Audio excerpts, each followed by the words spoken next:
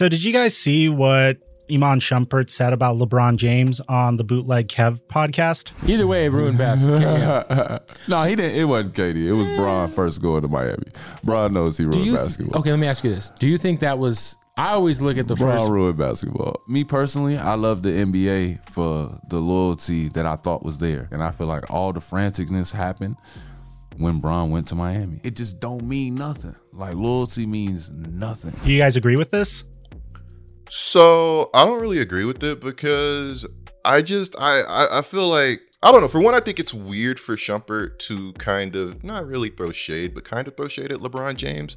And at the same time, like, I don't really think I agree with it because I think if LeBron James didn't do what he did, I feel like we would have eventually saw something like this happen anyway. I think Kevin Durant is one of those guys to where, like, at the end of the day, he was always going to make his own decision and do what he wanted to do. Like, whether that be going to the Golden State Warriors or teaming up with Kyrie Irving in Brooklyn. I just think Kevin Durant has like this own thing going where, you know, he just wants to be his own person at this stage of his career. I also feel like at the end of the day, you know, you get a guy like LeBron, he gave everything to the city of Cleveland. The way that NBA basketball contracts work, you know, as a rookie, you're basically locked in for 4 years. Then you're a restricted free agent. You're locked in for another 3 to 4. The player basically has no say in where they go in the beginning of their career. I'm not going to rip anyone after, 7 or 8 years of giving all they can to their city to going to another place. Now, at the time, LeBron James definitely, with the decision, it didn't help him at all. And I feel like that is why he got ripped a lot. Also, it was new.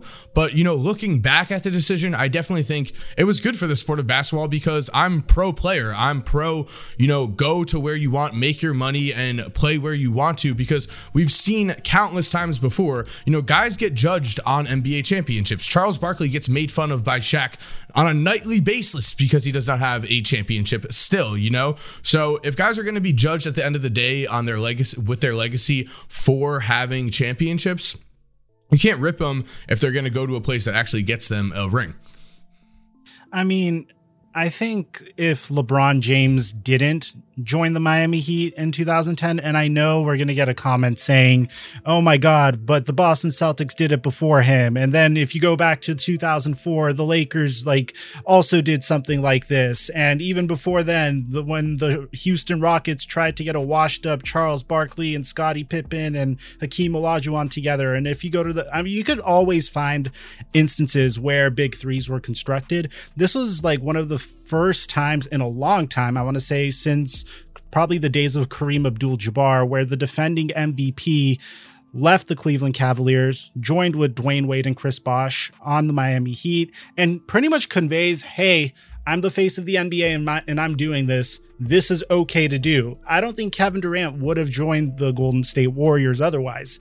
Now, I'm not saying that what LeBron James did was wrong, because going back to that point of his career, if he didn't join the Miami Heat and if he didn't leave the Cleveland Cavaliers, then he probably would have been in a situation where the Cavaliers just wasted his prime away, and he probably would have significantly less championships to show for it. So I don't blame him for that decision at all, but that does also convey to these other teams to these other players that, hey, if you don't like your current situation, you could get up and leave. And at some point, player empowerment kind of turns into player entitlement, which is what you see with Ben Simmons currently, who is trying to demand a trade from the Philadelphia 76ers, but not with any good rationale at all. Wait, I think Ben has great rationale. What? How does he have great rationale? His rationale is F Philadelphia, the 76ers, because of how they treated him and just threw him under the bus after everything went down. I mean, I can't be mad at all at Ben Simmons for wanting out of Philadelphia, especially at this stage of his career. Boo-hoo, I had a horrible game in national television. People are mad at me for it. I haven't developed a jump shot in years. People. It was his head coach. I've never really seen a head coach throw any player under the bus like that, especially a player with that has the talent that Ben Simmons has. That's something that, we've never, at least I don't recall seeing in recent times. I mean, if we look back at the Ben Simmons situation, what has changed from when, the Sixers did rip him, when Joel Embiid, made his comments, when Doc Rivers made his comments? Nothing has changed in Ben Simmons' mind.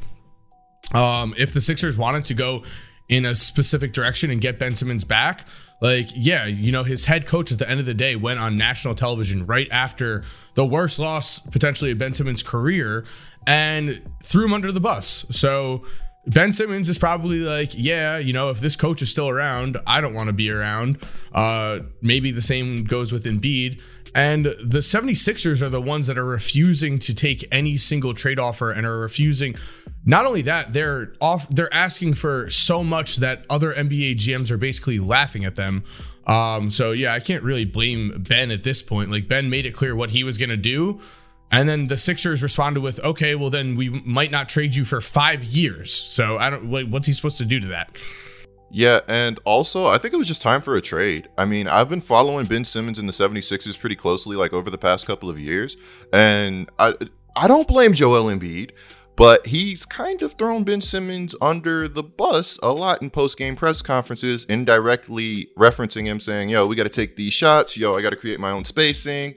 Yeah, so I definitely think it was time for a mutual split, and they both want to split, but it's just that Ben Simmons' value is not what it really once was. To go back to the KD stuff, bro, with this KD stuff, a lot of people or not KD, but with this LeBron James stuff, a lot of people will say, well, LeBron James is ruining basketball, blah, blah, blah. I really don't know, because even if you don't like what he's done, he's gave us timeless moments with those Miami Heat. The big three Miami Heat is some of the greatest basketball that I ever had the pleasure to watch. And I'll even say that with the Kevin Durant Golden State Warriors. Now, obviously, I like the Golden State Warriors before Kevin Durant even more, but we got to see some epic battles, and I'm not mad at that. I mean, yeah, but I feel like the one thing I lament about those teams is I would have loved to see the big three Miami Heat go up against the Kevin Durant Golden State Warriors. Every single time one of those super teams were created, the one thing I kind of wish that we could have seen was at least competition that could kind of match up to those teams. And with the Kevin Durant Golden State Warriors, you had the Cleveland Cavaliers that were slowly losing their depth one year, and then the year after without Kyrie Irving. And, that's for the most part about it. They had that year against the Toronto Raptors where the wheels were falling off and KD tore his Achilles and Klay Thompson tore his ACL, who's, by the way, tearing it up in the G League currently, as we all know. And I don't know. I do agree there are timeless basketball moments, but it's kind of similar to, those years where you watch Team USA completely just obliterate their other their opponents in the Olympics. But it's the very Miami similar Heat lost their first year. And they only got 2 championships true. out of it. I'll say, okay, I agree with one thing, which is, so I'm going to first off just start this off by saying that I think LeBron James did all of us a favor and did the NBA a favor by making that decision, because LeBron James became the face of leaving in that instance. And like you mentioned before, Mike, what's he going to do? Just, waste some more seasons of his prime as Cleveland couldn't put together a contender, because they couldn't at that point in time. They couldn't put a contender around him. If we look back and go back to Michael Jordan, okay, the Bulls happened to get Scottie Pippen, and the Bulls happened to be able to draft a player to team with Jordan that was a Hall of Famer and, a consensus top 30 player of all time. If that didn't end up happening, I don't know what happens to Michael Jordan's career, but, it wouldn't go the same way. He wouldn't win 6 championships if he did decide to be loyal like that. So, again, I will say credit to LeBron James for doing that, because I think, again, with the way that the NBA works, with the way that basically players get drafted and you're on that team for 7-8 seasons, it's do whatever you want at that point in time. And with the Golden State Warriors in particular, with Kevin Durant, that was just a situation that everything just worked in their favor in order to get Kevin Durant. It was just, I would say, unlucky. Obviously, if that were to continue, if we were to continue to see teams put together like the Kevin Durant Warriors, I would not be a fan at all of any of this. I just think that was an aberration. I just think it was really like a once in a lifetime kind of thing, because we saw, contracts like Steph Curry, those contracts ended up helping the Warriors be able to lock in Kevin Durant. If, Steph doesn't take less money because of his ankles and all of that kind of stuff doesn't happen perfectly, then Kevin Durant isn't able to sign with the Golden State Warriors. So yeah, maybe it's a dangerous precedent where it's like, okay, we could be watching, these super OP Team USA like teams. And if that were to be the case going forward, but I just don't think that will be the case going forward. We still see guys like Dame, stay loyal. Which I don't like. But I'll also say this, what Kevin Durant did is 50 times worse than what LeBron James did.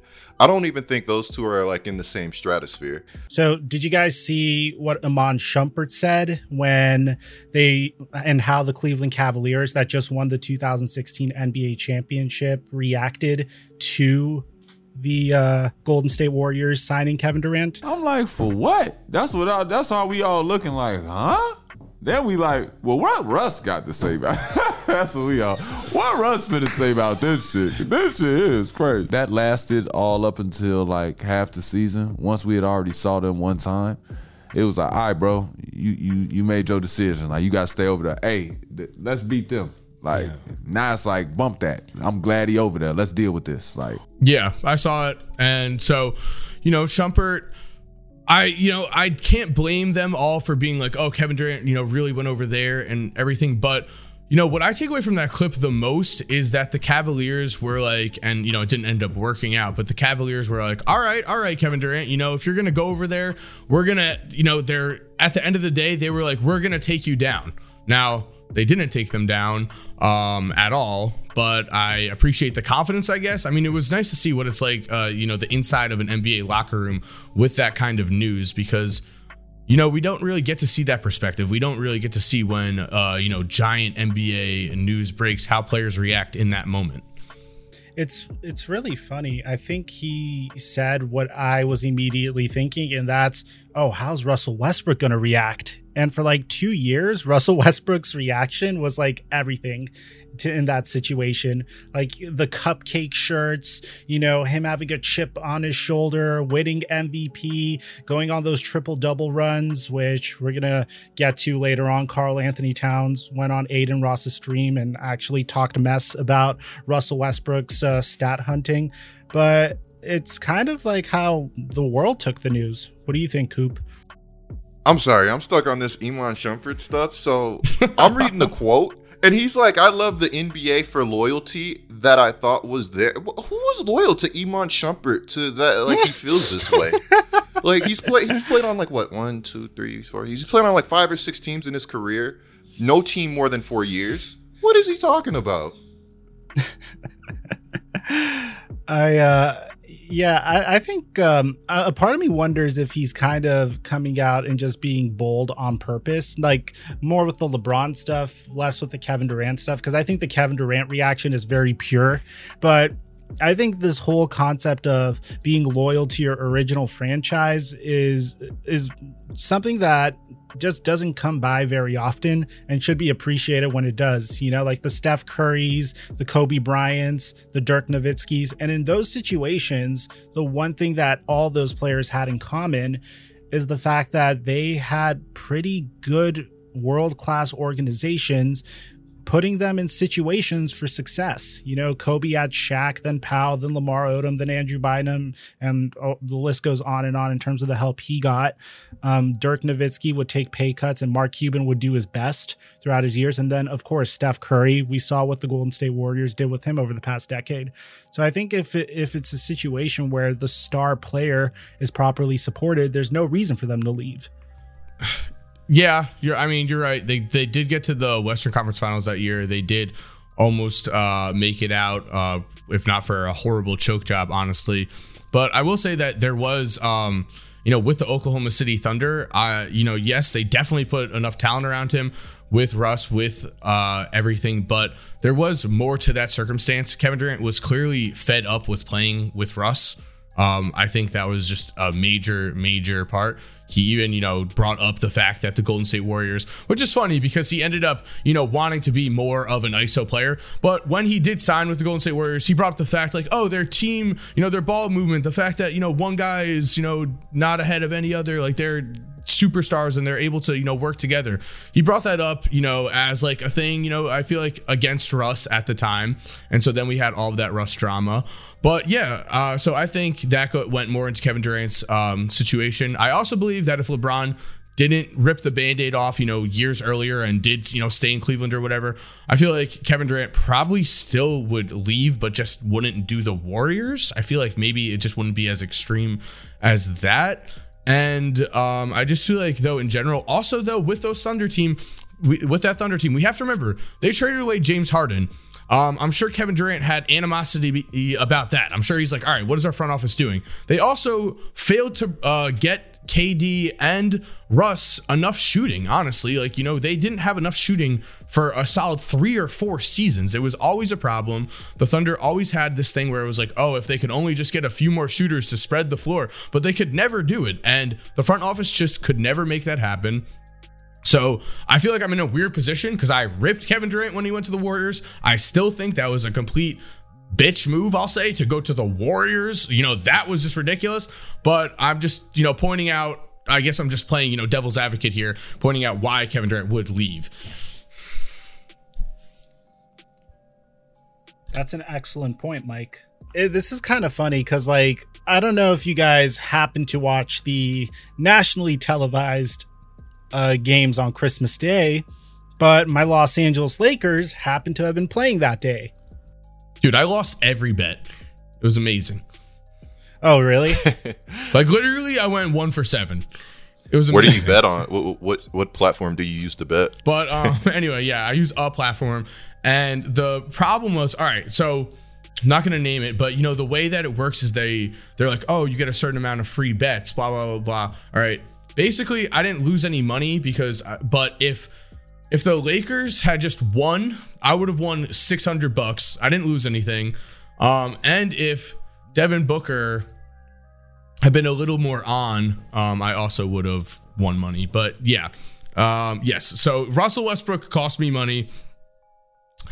What did you think watching that, Mike? Because I know, with on Christmas, with all eyes on the Lakers, because Christmas really is like, the NBA's holiday. Those are the games that are playing. I feel like I saw so much hate for Russell Westbrook post game, like after everything. It's so unfortunate because Russ like literally just hands out narratives to various casuals based off of his poor national television performances, and that was a great example of one of them. I mean, like, people watch the game, and obviously, like, I'm always gonna say this, I'm gonna die on this hill. Russell Westbrook to the Lakers doesn't work, never did work. I don't think it ever will work. The idea of having 3 stars on a team that don't kind of gel together and a bunch of players on a veteran minimum contract doesn't work, okay, in my opinion. Now that we got that out of the way, it was just a standard bad Russell Westbrook game. I've seen it so many times at this point, and it's kind of funny because did you see what he started to say about his expectations a couple days later, yesterday? He came out and said, I think people are expecting me to have fucking 25, 15, and 15. That's not a normal thing that people do consistently. I know I've done it the past 5 years, but that's not normal. And it's really ironic because Russ is always like hated on because he's like, oh, let me go get my triple double. So long as I get a triple double, people can't hate on me. And this kind of supports what Karl Anthony Towns said on Aiden Ross's stream, where it seems like Russ is straight up just hunting for stats. I ain't trying to play for no stats. I'm trying to go win this game, boy. I'm trying to go win this game. You get stats and you lose, that shit's pointless. What do you think about Russell Westbrook? He definitely gets stats. He chasing stats. I just think that sometimes he plays too quick. He tries to do too much. You know what I'm trying to say? Trust your teammates, move around a little bit. But which, again, by all means, good for him. I probably would be a little bit more comfortable with that if he was like the sixth man off of our bench or coming off of our bench, which there's no chance he will come off of our bench because he's making too much damn money. But it just seems like he's more concerned with saying, hey, if I go out and shoot like 3 for 16, get 15 points, 12 rebounds and like 10 assists, then I did my job, and people are expecting me to do more than that. I don't know if I could do that. It just seems like there's a disconnect. For me, you guys got what you ordered, you went to Waffle House, you ordered waffles. You saw the contract. You saw Russell Westbrook last year. If you watched him at all, this is what he's been doing for the past few years. I'll say it's gotten a lot worse with the Washington. He doesn't play defense. I mean, the defensive IQ is not there. I actually don't think Russell Westbrook has been as horrific as a lot of people have been alluding to. I just think his contract is so bad that it's hard to put a good team around a guy like that when you have, two other guys making the type of money that they do in LeBron James and Anthony Davis, and rightfully so. But if you look at the Lakers roster, it's just not good. And, Russell Westbrook's not going to defend. He's going to have costly turnovers. He's going to miss shots. He's going to struggle here and there. But, this is who Russell Westbrook is at this stage of his career. The Lakers made a decision. They got rid of depth. They got rid of some defenders, and they went out and they went for a star. So you made your bet, laying it. Yeah, so I'll say that also in that quote, it began with Russ saying, I think I'm doing fine, which is, goes with Mike, speaks volumes because, we have for the last few years, and I remember back in like 2015 or so, whenever Russell Westbrook, was making a run, not 2015, but when he was making the run for the MVP, at that point in time, I was like, why is this number, this arbitrary triple-double so important? And I remember people, arguing back and forth, Oscar Robertson. And now I'm very happy to say that it seems like, people are just sick of it, sick of counting stats. I definitely agree with you, Mike, where it's like, it's very strange for him to specifically bring up like not only a triple double, but like basically a super triple double and being like, hey, I'm not putting up this, but I'm still almost averaging a triple double. It seems like he's very into counting stats and he's very aware of his stats. Like, so I don't think necessarily he's out here with the Lakers stat padding. I just think that he's the kind of guy that like looks at the end of the day and is like, oh, I had 24 points, 12 assists. And no matter how he got it, he's like, oh, I still put that up. I still had 24 and 12. Like, how are you going to, criticize me? Very strange statement. It just seems like, again, end of the day, that he just doesn't understand why people are even criticizing him. Like, no one's talking about your numbers. People are talking about your play style in general. People are saying that the costly turnovers, the bad decisions at the end of the game, all of that kind of stuff, the lack of effort on defense. That's where people are criticizing you. No one's saying like, oh, wow, Russell Westbrook's not getting as many triple doubles. What's happening? It's really interesting, too, because you look at some of his best games, like against the Sacramento Kings on November 26th. He put up 29 points, an efficient 29 points off of 10 of 18 shooting, 10 total rebounds, 11 assists. The Lakers lost, right? Then like the game before the Brooklyn Nets, he puts up 30 points, 7 rebounds, and 7 assists, and the Lakers lose. Obviously the Lakers have been dealing with like injuries and whatnot, but like, again, it just seems like his best games, like, of course, there was the game he had against the Dallas Mavericks where he almost put up a triple double and the Lakers won. But it seems like his best games don't necessarily contribute to wins. And that's where there's a huge problem, because I feel like a lot of people like to compare this year's Los Angeles Lakers season to the 2013 Los Angeles Lakers season, where they acquired Steve Nash and Dwight Howard and tried to make that work. I think this is more similar to the 2017 to 2018 Cleveland Cavaliers, LeBron James's last year with the Cleveland Cavaliers, or the year that they acquired Isaiah Thomas. I don't think that was his last year. I think that was his second to last year. They acquired Isaiah Thomas. They acquired Dwayne Wade. And then in the middle of the season, they pretty much said, okay, like, we're wasting a year of LeBron. This isn't going to work out. we got to swap out a bunch of these pieces and these parts for new pieces and parts. And then they traded Isaiah Thomas for Larry Nance Jr. and Jordan Clarkson. They got Rodney Hood. They shipped Dwayne Wade back to Miami and said, oh, this is the right thing. And I feel like that's where we're headed right now, because you can't afford to waste any more LeBron James. What he's doing this year is remarkable at the age of 37. So would you say that LeBron James' best games also don't equate to wins? Because the past 3 games, LeBron's put up 39, 36, 34. Incredibly efficient. 9 rebounds, 7 assists type stuff. All losses. I think it's more to do with the fact that LeBron and Westbrook on a court together just doesn't work. And maybe if you only were playing through one of them, ideally LeBron, but I just don't think both of them on the same team necessarily works. I think that the Lakers roster is very poorly built, and I think it's a roster that just needs everybody healthy.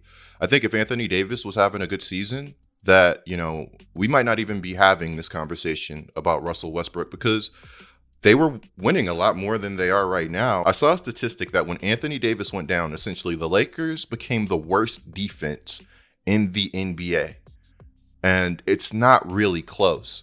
If you look at the Lakers roster, it's just so poorly constructed that people are getting excited over guys like Stanley Johnson because he plays a little bit of defense, because he shows a little bit of heart, because he's above 6'6". I don't know, man. You're right. You're completely right to where Russell Westbrook does need to be better. But just the way things are, it's hard for me to just sit here and blame Russell Westbrook for everything that's going on. You guys don't even have a competent backup big man. We've had to watch 36, 37-year-old LeBron James run center this season for the Los Angeles Lakers, and that blows my mind. But here's the thing. Whose fault do you think the construction of this roster is? It seems like I know everyone's going to say Rob Pelinka, but who do you think has the final say in all these decisions? LeBron James, Le GM. Do you think it was a Rob Pelinka decision to say, hey, let's go get Russell Westbrook and sign a old Carmelo Anthony and bring back like Rajon Carmelo Rondo was actually a good signing. He's outplayed his contract. His contract. Bring back Rajon Rondo and Dwight Howard and Avery Bradley because they won a championship with us. Bring Trevor Ariza and all these players on veteran minimums. I just don't think any general manager thinks that's a good idea. I don't think that was a Rob Pelinka decision. I think, by the way, I'm going to go out and say that the additions of Darren Collison and Stanley Johnson, very underrated, both great defensive players. If Darren Collison... Stanley Johnson. Whoa, Stanley Johnson got signed by the Bulls and immediately went into COVID protocol and then got cut with no chance of actually playing. Yeah. Lakers fans? He played well for us in the preseason, and then we signed him, and he just immediately COVID protocol cut. That dude is a jump shot away from making absolute bank in the NBA. But that's what they said when they drafted him, and he still hasn't happened. But what I'll say with the Lakers, what I will say is this: LeBron, okay, everything you guys have said, is I agree with.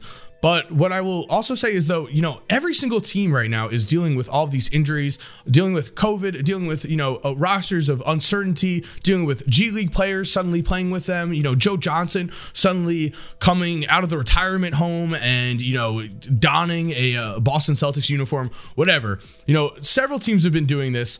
The Los Angeles Lakers have been playing one of the easiest schedules in the NBA and are supposed to be playing one of, if not the hardest, their strength of schedule is top 5, for the second half of the season as of right now. And that's a problem. But what my whole point is, when you do have 3 stars, you have LeBron, you have Anthony Davis, and you have Russ. You have a hell of a lot more than a lot of what these other teams that are struggling with COVID and struggling with injuries. And the fact that, these guys aren't able to take over and aren't able to win games is a giant red flag to me, more than people are talking about. I feel like, some people are still saying, the Lakers haven't been able to play together, all of this. I've been watching the Chicago Bulls all season. The Chicago Bulls have the same thing. Zach LaVine out. Lonzo Ball out right now. The Bulls have been doing the same thing. We've lost big men, and we've had to play DeMar DeRozan, at power forward and start him there. there's been, several things throughout the season. The guys have just been able to adjust. I feel like the Lakers just haven't adjusted. I also don't think it's fair to call, are we going to call, Dwight Howard a star? I don't think, if we're paying Russell Westbrook right now, what is he getting, 15 million, 20 million? It's just that contract is so bad. I think Russell Westbrook still does have value as a player, but it's just a gross mismanagement on the Los Angeles Lakers side. And I agree with you. They have to find ways to win games. And I feel like people aren't pointing the finger at Frank Vogel enough. If you've looked at some of the lineups that the Lakers have put out there, it's ridiculous. I saw a lineup of IT, Rajon Rondo, and Russell Westbrook. And this isn't a one-time thing. They like to go out there and play these 3-guard lineups and have Russell Westbrook be the biggest guard and put LeBron James at center. And you wonder why you're struggling on defense. It just blows my mind watching this Los Angeles Lakers team. Yeah, it's a great point. And it's also, I'll say, did I end up losing that 600, with the Lakers on Christmas? Yes. And it's because I looked at the spread and it was only -1 or -2, for those who don't know gambling, that's the Lakers. Basically, that means that the Nets were given 2 points to start the game and the Lakers just had to beat them there. The Lakers are at home. The Lakers are playing the Nets without Kevin Durant and, Kyrie Irving, but, mainly without Kevin Durant, the guy that they've been revolving their offense around all season, and you still lose? That to me is just, there's literally no excuse for that loss to lose that game without Kevin Durant playing. So I will tell you this, Mike. I want to ask you a question, the Flight Mike. How do you feel about the New Orleans Pelicans having that pick this year if it falls into the top 10? The top 10. We're really there. We are we're really there. Right we're there. I love it. We really are there. That's actually you're about to build us a dynasty, Mike. I want to see your face when it happens. I would do that Anthony Davis trade 10 out of 10 times. There's no regrets about the Anthony Davis trade at all whatsoever. The only thing that I do regret is I feel like the Lakers, and I think I'm going to blame LeBron because, again, just based off of his history, I feel like it's just very much in LeBron's character to try to recruit star players to play with him. I think he just looked at a star player that was available. He's like, oh, we could get a former MVP if we just let go of all of our, role players. And he just pounced on the wrong star. I remember a while ago, and this is probably at the bottom of the barrel in terms of NBA rumors, where I saw a lovely rumor that suggested that Lonzo Ball may come back to the Lakers back last year before he got traded to the Chicago Bulls. And if that would have happened, I would have been in absolute heaven. I was hoping the Clutch Sports connection could come through, and that was the trade that would have ended up happening. I feel like he is probably one of the most, or at that time, he was one of the most underappreciated point guards in the entire league. He does everything that you'd want from a modern point guard. That would have been my ideal type of player, a point guard that could slide in, play defense, can facilitate, can play off of the ball, or he could be the one that leads the offense down the court. It didn't happen. We got Russell Westbrook instead. We made our bed. We got to sleep in it. It's unfortunate. Flight Mike, how do you feel about Vogel? Do you think he's the coach right now? Or do you think the team has given up on him? Because I don't know if you saw that clip where LeBron is the only one down court and 4 other Lakers struggle to make it up court. You saw that? Yeah. Yeah, I saw that. I think at this point, firing Frank Vogel in the middle of the season, I mean, you do have the pieces in place in order to kind of have a fresh face takeover, might be able to David Fizdale might be able to reach the players a little bit more. I'm unsure if that is going to make much of a difference. I don't know if the team gave up on Frank Vogel. I personally, historically, I've always been the type of guy that doesn't like making coaching changes in the middle of an NBA season because I feel like that'll affect your chances of winning a championship. And then I saw the 2016 Cleveland Cavaliers, and that changed my entire perception. Yeah, that was nuts. So that's the only reason why I would entertain it at this point. I just don't know is David Fizdale really the answer? What is David Fizdale going to bring to the table that Frank Vogel can't? I just feel like the Lakers aren't. I feel like the Lakers in terms of the effort and in terms of all of that, I feel like none of these guys are having fun playing basketball right now. They are not at all. Like, I think everything that's happening, they're just hearing all the criticism, they're just, mounting up losses. They're just hearing all of this noise, and it's just getting to all of them. And yeah, I think it's incredibly concerning. I don't think a head coach is just going to suddenly be able to come in, especially midseason. Maybe, off season, if you give them, all of training camp, all of the off season, in order to have meetings with players and, practices and, reestablish a great culture. But just as of now, putting a head coach in that situation is basically, I would say, a death sentence. You're going into a veteran-led team. This is a team just full of veterans and LeBron, and you're going to suddenly try to have them, it's not even about the offensive systems. I feel like, the effort and the just joy of playing basketball, how do you fix that? Be incredibly difficult. Yeah, if not impossible. I think that has to do a little bit also with like players giving up, and players like, I don't know, I've witnessed it with the Pelicans, and I'm sure you've witnessed it before, where players just give up on a coach. They're out on a coach, Yes. And sometimes just it's a breath of fresh air to get a new guy. And the Los Angeles Lakers are at this point where it's like, hey man, what can they do? Outside of like trading THT or, maybe mortgaging the future even more, it's like, well, what options do we have? So, with the Los Angeles Lakers, I'm at this point where it's like, I agree. Like, I don't know if a coach necessarily fixes something, but like if this losing streak continues, I really worry for them. Did you guys see that play where Russell Westbrook tries to dunk it at the end of the game and LeBron James is in the corner with his hands up? And the thing that was so telling about that clip was LeBron kept his hands up as Russell Westbrook missed the dunk to say like, yo, my guy, like, what are you doing? Like, I'm open. Yeah. The only thing that I think could potentially save this team, I don't think it's a coaching change, because I also believe if a head coach wins a championship with your team, you should give him a little bit more rope. I know it was the Disney bubble ring and whatever, but stop laughing, Coop. But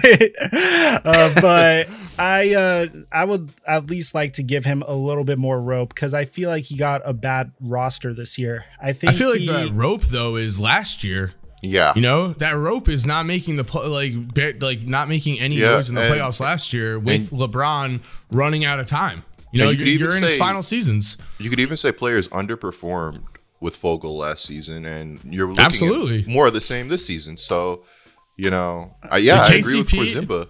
KCP, Montrezl Harrell, and Kyle Kuzma all went over to the Wizards and all went and made they've been playing pretty well. And you're right, like we saw those guys. I mean, Montrezl Harrell was unplayable suddenly on the Lakers. Like even was like, Drummond, bro. Yeah. And Montrezl Harrell, goes from Clippers 6th man of the year. Lakers suddenly can't get off the bench, can't play him. Wizards back at it again, doing it, getting wins for his team. Definitely. Well, Montrezl Harrell is like a regular season MVP. Like when it comes to playoffs. Okay, well then Alex Caruso. Didn't get the most out of him. Chicago Bulls suddenly, he has more offensive freedom and more defensive freedom, and suddenly he's all over the court making plays everywhere. Billy Donovan, literally the reason that Alex Caruso came to the Bulls and immediately wanted to come was, he went to the Lakers. They didn't give him a great offer. He talked to Billy Donovan. Billy Donovan, the first thing he said was, I think there are a lot of things on offense that you do really well that aren't being utilized. You are a much better offensive player than the Lakers are allowing you to be. That's what he said, and I've seen it on the Bulls. He's been been able to do a lot more than he showed in LA. I think the only thing that could really save the Los Angeles Lakers, and even this, I'll admit, like I'd say I'm a fairly rational Laker fan, is a huge long shot. And I don't know if this would probably be like my dream scenario, is if they somehow are able to get the Indiana Pacers to bite on some sort of like multi-team trade that'll get them like one player from the Pacers. I'm not even saying Sabonis, I'm not saying Sabonis. I'm like a Miles Turner or even like a Karis LeVert would make me happy at this point. Like just someone, like some role player that I could look at and say, hey, this is someone that you could count on. This gives us some depth, like somebody. Because when I look at the Brooklyn Nets, And this is why I love the Brooklyn Nets as a team. You do have Kyrie, you do have KD, you do have Harden, but you also have Joe Harris, you have Patty Mills, you have a decent amount of players that are good role players to have on your roster. They hit on some of their draft picks as well. This Laker team has who? Austin Reeves, Matt McClung, which Mike Korzemba made a video on 3 years ago, I think. No, I made that this summer. And also, I'm pretty sure Mac McClung was signed by the Bulls recently. So, that's why you made the video. That all makes sense now. The Lakers, I don't think have Mac McClung anymore. Or maybe they do on his G League team. But Mac McClung definitely had a 10-day contract with the Bulls. I'm not sure even what happened with it because he has not been playing for our team. You do bring up the Pacers. Do you guys think that Sabonis is really on the table, or do you think it's more of a Miles Turner kind of thing? And if so, where do you think that those guys could end up landing? Because Sabonis, obviously, I feel like could completely change, championship playoff picture, and maybe for the right team, Miles Turner as well. With Sabonis, I just have no idea what team is outside of the Warriors that has the capital to give up to go out and get a guy like him, and would also want to win in the short term. But the great thing with Sabonis is he's super young. Fun fact, I'm pretty sure he's only 1 year older than the Pacers rookie this season, Chris Duarte. Might be 2. So it was really funny to me that they're oh, hey, yeah, we're going towards this rebuild, and we're trading our young players who are pretty good, and then you drafted this rookie that's 24 years old. But I understand rookie contract and all that. That is actually super true that the Pacers of everyone drafted the oldest rookie. Wow, yeah. They did not draft a project at all. That's funny. Yeah, you figured you want to go project. Yeah, I think Duarte's a great player. I've hyped him up so He's been good. Yeah, he's a good player, but you figured you'd want a guy a little bit younger. I think they probably are just looking at what the OKC Thunder are doing, and they're okay, we have some tremendous players. I mean, the Indiana Pacers, I'm surprised that they're not doing a better job competing. Domantas Sabonis, Karis LeVert, Malcolm Brogdon, Miles Turner, Chris Duarte, I think all are remarkable players. And I think they could get so much in return for the all four except for Duarte. Yeah. I'm sorry, Mike. No, go for it. I was just going to say, I think part of their problem is that Sabonis and Turner are a bit of a weird fit together, where Sabonis plays very well. Sabonis plays well everywhere, but he's a better fit at the 5 position. And, when you got Miles Turner, where are we going to put Miles? You want him in the paint. You want him blocking shots. He can pop out. But they've been somewhat of an awkward fit in Indiana. And they don't have a guy that's the guy. They got good players. I mean, Sabonis is incredibly underrated, but they don't have a guy that's a superstar, a guy that can single-handedly elevate them to the next level. And I mean, I kind of sound like a hypocrite saying this because I really do think Sabonis can be that guy and kind of has been that guy. But I don't know. It's just a mess out in Indiana right now. I agree. I love Sabonis' game, and I think he's, a really good player, all-star level talent. I don't think he's, that guy, that superstar tier level guy. I definitely agree that, freeing him up more at center, and, I don't think that him and Miles Turner are a good fit at all. Agreed. Because I do think that they both are modern NBA centers, and that they both are starter level talents. When you have to put them both on the court, they don't naturally fit at the power forward position as well in the current NBA. So I do think if I was the Pacers, I would make a move if I were able to get something good back with Miles Turner. I would hold on to Sabonis for sure. I'm definitely not in favor of just completely destroying your team because you're the Indiana Pacers. You're not sure when's the next time that you're going to be able to, have even a guy like Sabonis. That's a multi-time All-Star that I'm sure Sabonis, his game looks like it's going to age well. He's a good passing big man, grabs rebounds, scores around the basket. Only he's about to be 26 years old. Yeah, so I'd hang on to him. if I was Indiana, trade Miles Turner. And I'd be very interested to see what happens with Miles Turner, because he has been vocal in that he thinks he deserves a bigger role and a big more scoring specifically.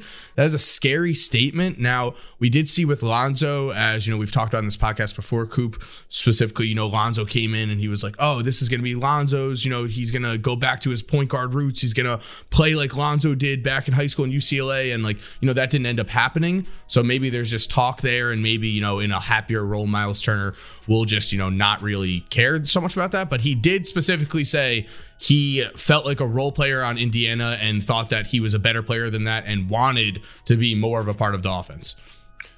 Yeah, I agree with what you had to say. And I'll also say this. I think this is one of the better drafts to be bad, to tear everything down. I don't know if you guys have been following college basketball at all, but there are some unicorns at the top of this draft.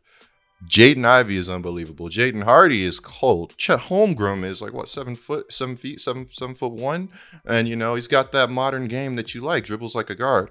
Then you got Banchero, who, I don't even need to say anything. And then we got a riser to number 1 on the draft board, a new riser in Jabari Smith, who is just one of the craziest prospects I've seen in a long time. This guy's 6'10", and he takes shots that you really would not want any other player in college basketball taking. He has a high release point on his shot, and he is able to create off the dribble. And he is such a good shooter. I think he's shooting the 3 ball at 44% this season on maybe 45. 45%. Yep. That's crazy. And you got to look at some of the shots he's taking and making. He pulls up guy right in his face. High release right over him. He can slash. He can get to the basket. Just a crazy prospect. If I were the Pacers, I'm like, yeah, we got to ship some of these guys out. We got to bottom out just one season and get some of these assets and picks. Honestly, I wonder if what we're seeing, because I feel like, and I recently saw this, Shumpert might have actually, the hero of this podcast, Iman Shumpert, he might have actually said something like, that basketball players are just a lot more skilled now and are, coming into the league more talented.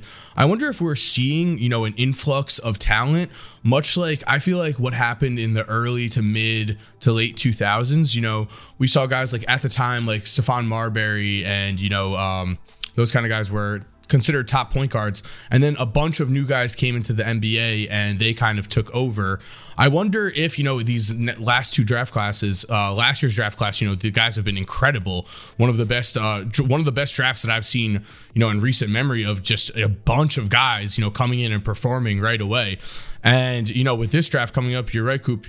With all these exciting prospects, I really think that these last few seasons, also with LaMelo and Anthony Edwards, of course, are going to really shape the landscape of the NBA for the next 15 or so years. That's so true. There's a prospect named Nikola Jovic from Serbia. It's literally spelled like Jokic, except with a V instead of a K. Yeah. Speaking of overseas prospects, have you guys got the opportunity to watch Şengün play for the Houston Rockets? Yeah. If you guys have not gotten a chance to watch him play, definitely Houston Rocket games. Sometimes with the guys out, there's a little bit of a questionable players out there, but Şengün, is that guy that is catching the ball in the post, and next thing you know, throwing a behind the back wraparound pass to a cutting guy for the basket, and you're like, how did he even see that? Absolutely awesome. I'm not sure about his raw numbers. They're really good. If he was playing the 36 eye test minutes, is crazy. If he was playing 36 minutes per game, I think he'd be near the top of the Rookie of the Year conversation. I'll pull those up as you guys keep going. Yeah, Şengün has been an absolute revelation for the Rockets. The Rockets absolutely killed this past draft. Going out, getting Jalen Green, and then you get possibly another franchise cornerstone in Şengün. The Rockets actually have a ton of talent, even though, I didn't agree with all of the Rockets' recent moves. I really didn't like them letting Jared Allen go. And then there's a question mark with Christian Wood. What's happening there? Christian Wood is another guy that just has so much talent, but he kind of gets inside his own head. I wonder what the Rockets are going to end up doing with him. That's a guy that we should definitely be on the lookout for, especially with Şengün rising and coming to prominence for Houston. I'll agree with with Christian Wood, like what's exactly going on there. What I'll say though is that like watching Houston Rocket games, I watched the Bulls recently against the Rockets, and Christian Wood did not have guards out there at times. It felt like, Jalen was out, Kevin Porter was out, and he multiple times was just dribbling the basketball up the court. Now, I'm not sure if that speaks more to his versatility or if that's developing a bad habit. I don't know. The Rockets, when with COVID and everything, though a young team like that is going to get decimated and you're just going to be playing a bunch of absolutely random guys. But yeah, I pulled up, Şengün's numbers. So per 36 right now, right? The man is shooting 49% from the field, and he's averaging per 36, 17.3 points, 9.5 rebounds, 5.3 assists, 1.9 steals, 1.6 blocks. Filling up the stat sheet all around. His base numbers are pretty good too. He's averaging 9.1 points, 5 rebounds, 2.8 assists in only 18.8 minutes a game. Yeah, I mean, I feel like this draft has, I don't want to say, a bunch of those guys, but it has a bunch of, top talent, and then sneaky guys like this where we don't know where he's going to be in a few seasons. It appears he has all the talent in the world. Yeah. So, the New Orleans Pelicans actually stole a guy in this draft too, in Herb Jones, who is now being regarded as one of the better defenders in the NBA. Some guys even calling him, top 15 already. So, yeah, like you said, it's been an unbelievable draft. And while we're talking about the New Orleans Pelicans, I got to transition us to Brandon Ingram flat out becoming a completely different player than he was a few years ago, and even a completely different player than he was last season. Have you guys been checking out the Pelicans at all? Have you been seeing what Brandon Ingram has been doing for this team? I know as of late he's been on a tear, but I'm not going to lie to you. I have not seen many Pelicans games, but luckily we have the expert right here for us. Yeah, so the Pelicans are they're crazy because I said earlier I don't think they're as bad as their record, and I really believe that. And, you see recently they went on a win streak. They've been a little healthier, even though Brandon Ingram recently went back out. But what Brandon Ingram is doing right now, I'll say this, and I'm ready for the hate, and you guys could disagree, and I'll completely respect it. I think Brandon Ingram is a better basketball player than Jason Tatum right now at this moment. I'm not sure what the flaw in Brandon Ingram's game is. If you want to disagree, go ahead. I'm ready. Well, it would just be crazy to disagree because I just openly said that I haven't been watching him. So That's fair. I'm not gonna go with that big of a hot take. However, I will say that Brandon Ingram's been on a tear as of late. And just, hopefully he continues. I want the Pelicans to do well. I want Zion to come back. So yeah, he's a legit point forward now. So it's going to be interesting. That's what I was going to say. What do you think has been, developing and opening up in his game that has taken him to another level? Passing. He's so much more composed. It's just he's a true leader for this team. He stepped up, and this is really what the Pelicans needed.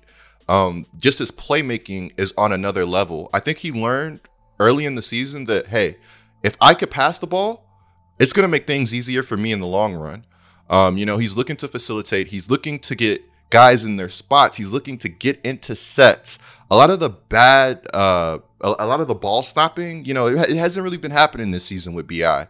And, I know he's not averaging as many points as he was in previous seasons, but trust me, that's going to go up. And basketball is not all about scoring and statistics. Word to my guy, Russell Westbrook.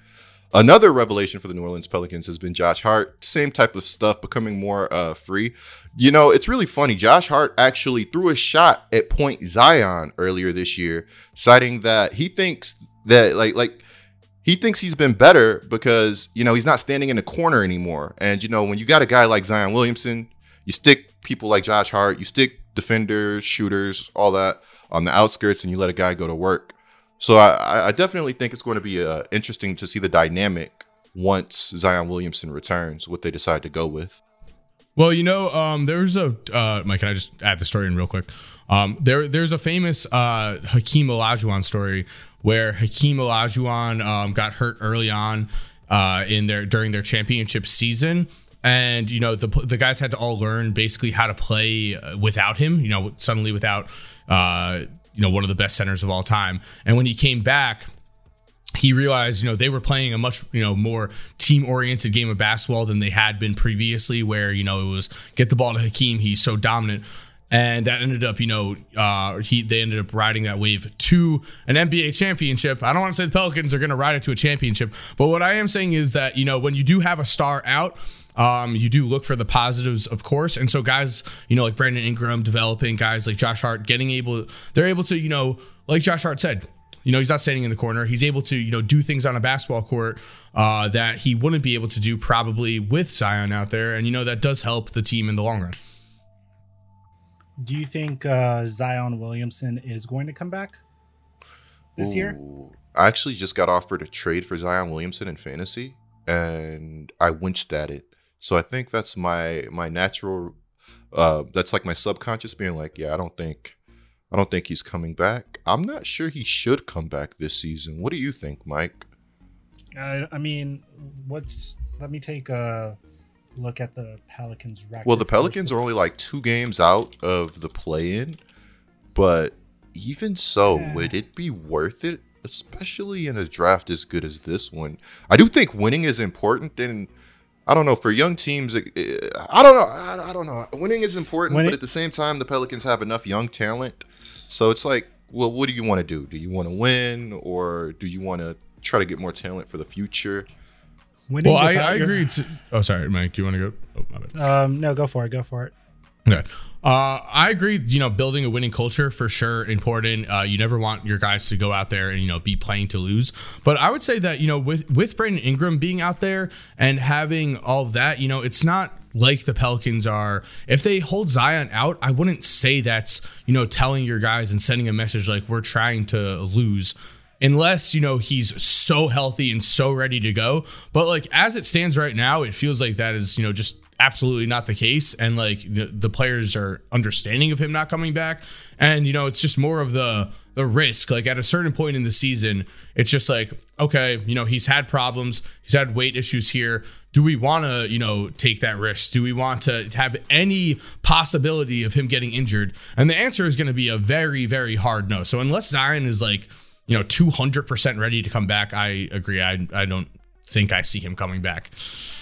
I don't see a point I do agree that it's important to win as you're a young team, but I don't necessarily see the point in winning if you don't have your star player around, and in the case of the New Orleans Pelicans, like, I think first of all, like I'm always going to say that how they handled Zion's latest injury was so freaking sleazy. And I feel like it was really wrong of them to lie to their fan base like that and make it seem like, oh, by the way, that star player that you guys bought a bunch of season tickets for. Yeah, he's out with a broken foot. Yeah, he's going to be, and it's not going to be that long. He's going to be gone for like a couple weeks. He should be good soon. We're like 34 games into the season. It's almost half the season. At this point, I don't really see a point in trotting him back out there because we've talked about this before on the pod where you don't want Zion to fully heal and then have him play basketball while he's out of shape. So there's going to have to be like a ramp up period where he gets back into shape. By that point, there's probably like 20 games left in the regular season, maybe 25 if you're lucky. So I think he's going to be shut down. At some point, we're going to hear he's going to be shut down for the entire season. So I actually have an unpopular opinion that, hey, if I get hate, I understand.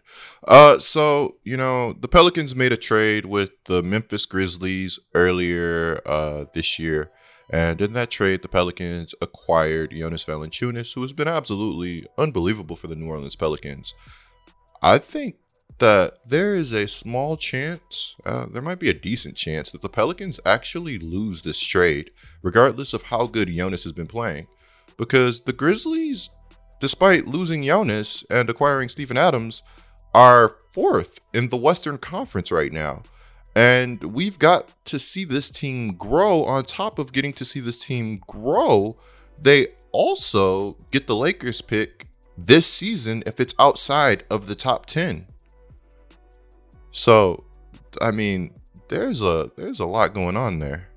And I would say I feel like that Lakers pick, I mean, just based on how things are looking in the Western Conference, I mean, I feel like it's definitely going to be out of the unless the Lakers completely fall apart and crumble.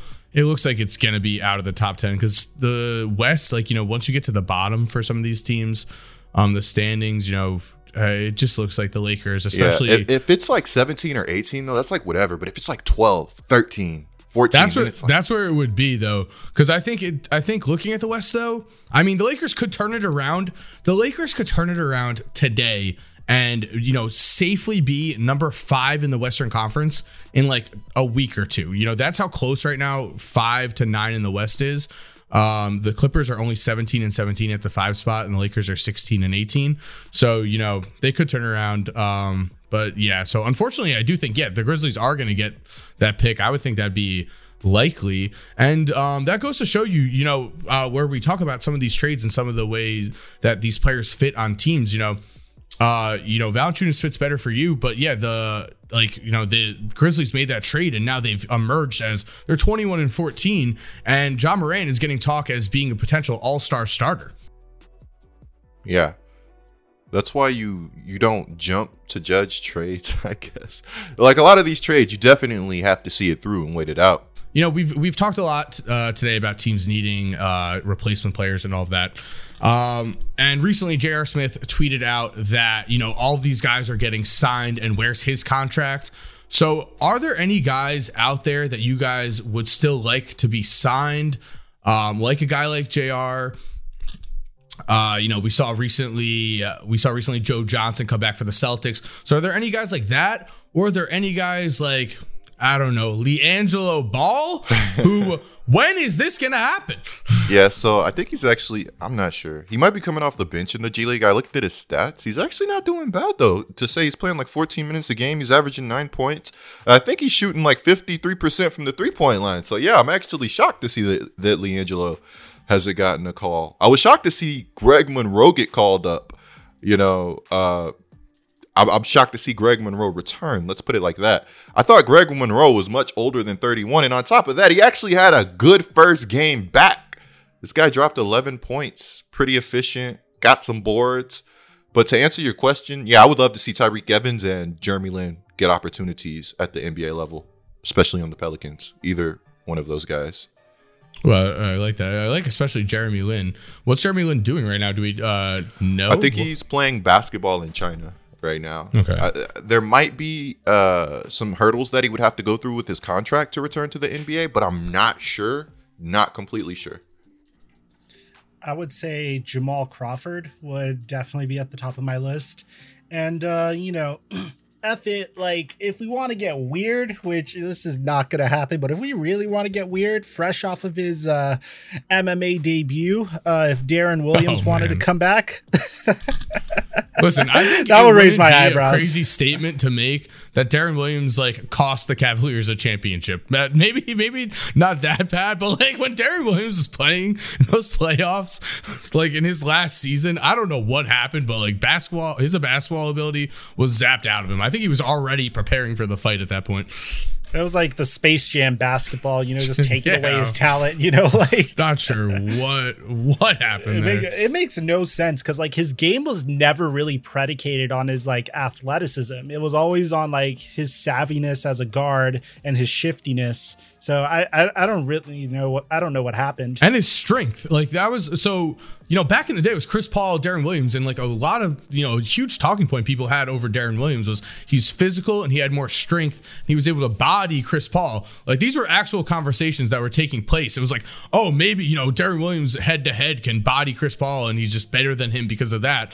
Now, obviously, Chris Paul has, you know, gone down as one of the greatest point guards of all time and is still performing at an all-star level, where Darren Williams is where he is right now. But, you know, speaking of Greg Monroe, I feel like Greg Monroe is a weird case because I actually saw Greg Monroe play in high school. And in high school, he was shooting threes, you know, dribbling the ball a lot more and, you know, passing. He looked like a big man that I would have thought would have become a modern day big. I thought he had the passing IQ at that point. I thought he had, you know, a little bit of a jump shot and he had all the talent. It just did not work out for whatever reason.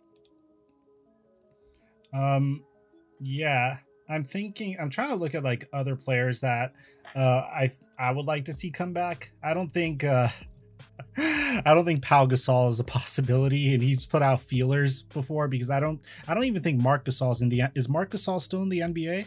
I think he's done. No, Marc is either Pau or Marc. I think it's Marc. I think Marc is currently playing for a team in Spain.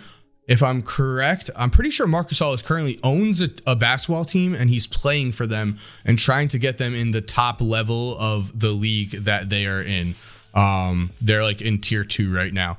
But with all that in mind, though, I just realized that I actually did have a funny, I feel like, answer to this question, but Christmas already passed. But going into the Lakers versus Nets game, all right, LeBron James and Dwayne Wade were tied with the most wins on Christmas Day. All right. The one guy I wanted to see return to the NBA was Dwayne Wade for the Brooklyn Nets for one single game to take on LeBron James, to steal that record for him, snag the win, then walk away as the current, as the current guy that holds the wins record for Christmas Day. That's what I wanted to see. We didn't get to see it happen, but that would have been hilarious. I think like when you earn a specific amount of money in the NBA, like returning to the NBA just wouldn't be worth it for you. So like that automatically crosses out like players like Dwayne Wade, Ray Allen, or even Darren Williams, because he got a huge bag in the NBA. I think it has to be a situation where like you missed out on a bag in the NBA. So like Lance Stevenson is a good example. I think if some things went a different way in the early 2010s, he would have gotten a huge contract from the Pacers maybe. Isaiah Thomas, we know his story. How do you feel about IT? We didn't even talk about that. How do you feel about IT? How did you feel about his time on the Lakers? Yeah, you guys want to end on that? Yeah. It's what I expected, honestly. It's nothing against him. It's just I feel like his skill set, and I'll always say this, I think the biggest mistake he's made in his entire career was once he got traded and once he was like clearly injured, he should have sat out the whole season and say he was rehabbing his hip, swindle one team into paying him a bag, and then we wouldn't feel as bad for him, But clearly his talent isn't what it used to be. He's not good enough offensively for a team to try to game plan around his defensive weaknesses, just like the Celtics did in 2017. And obviously he's a huge defensive liability. He played exactly how I expected him to play. I'll say I feel like the Lakers are like the worst possible situation for Isaiah Thomas to go to. I don't want to keep making excuses and be like, oh, Isaiah had this and this, and this was. I will just say though that I feel like I would like to see him get maybe one more chance on a different team, because I just don't think that the Lakers were that team, especially with all of the incredible scrutiny that they're under right now. Yeah. You're coming into like the worst situation. You're coming into a team that had championship expectations that is failing to meet them, and then you're expected to like immediately play 30 minutes on the court because everyone's out. That I will say that situation for him was next to impossible. That was rough. Yeah. And Isaiah Thomas is one of those guys where if he's not scoring the ball, then it's like, what is he doing for you at this stage of his career? So yeah, like Korzimba said, it was just a bad situation. And then come on, like we talked about earlier, he's playing next to Rondo and he's playing next to Westbrook, and I don't know, man, just was not good. It was supposed to be like a quick feel good type of thing, so all of us as NBA fans don't like feel bad as he's like crying, saying people gave up on him. It's not that people gave up on him. I don't think it has to be a quick feel good thing. I think that he can still provide a lot of value as a veteran leader for numerous young teams. Some of these young teams like barely have a player that's over 30 years old. So I think, he could definitely be a locker room presence. I think the Lakers are the complete wrong team. I think he should go to a young team where, he's going to play sometimes because of COVID, no matter what. But, more of, I think where he is going to thrive in this point in his career is helping to develop young talent and be that mentor type kind of guy. I'd also like to see him play for a team. Sorry, Mike. I cut you off so much. I'm sorry. No, I'm really sorry. I'd like to see him play for a team that has a rim protector and a team that is able to help defensively, a team that emphasizes team defense. I would love to see that. I think completely different. I think it's time that he embraces the fact that like his basketball playing career might be over and he should try to maybe latch on with the Boston Celtics as like an assistant head coach and try to climb the coaching ranks, as a young head coach. Because people like IT, he's had valuable experience in the league. I don't think he's ever going to be the player. He's never going to be the player that you build around to win a championship. But if you look at his career for what it should be, which is a Mr. Irrelevant 60th pick in the NBA draft, comes in, has some good seasons in the NBA, and then eventually he got an injury and some unfortunate stuff happened to him, and then he's no longer the player that he once was, then I think it's something that could be looked back on as a tremendous career, and he should move on to the next thing as opposed to trying to hold on to this. Yeah, but people just love to hoop, man. I mean, he's just getting paid to play basketball, That's why you see guys end up, playing, overseas and all the way to the end of the, as much as they can get out of their basketball ability, they do. I just feel like, I agree. It would be interesting to see him as a coach and, it'd be cool to see that and all of that. But I just feel like, can't blame the man for trying to get as much as he can while he can get paid for playing basketball, and I think he'll continue to do that for the foreseeable future. Any closing notes, guys? No. No.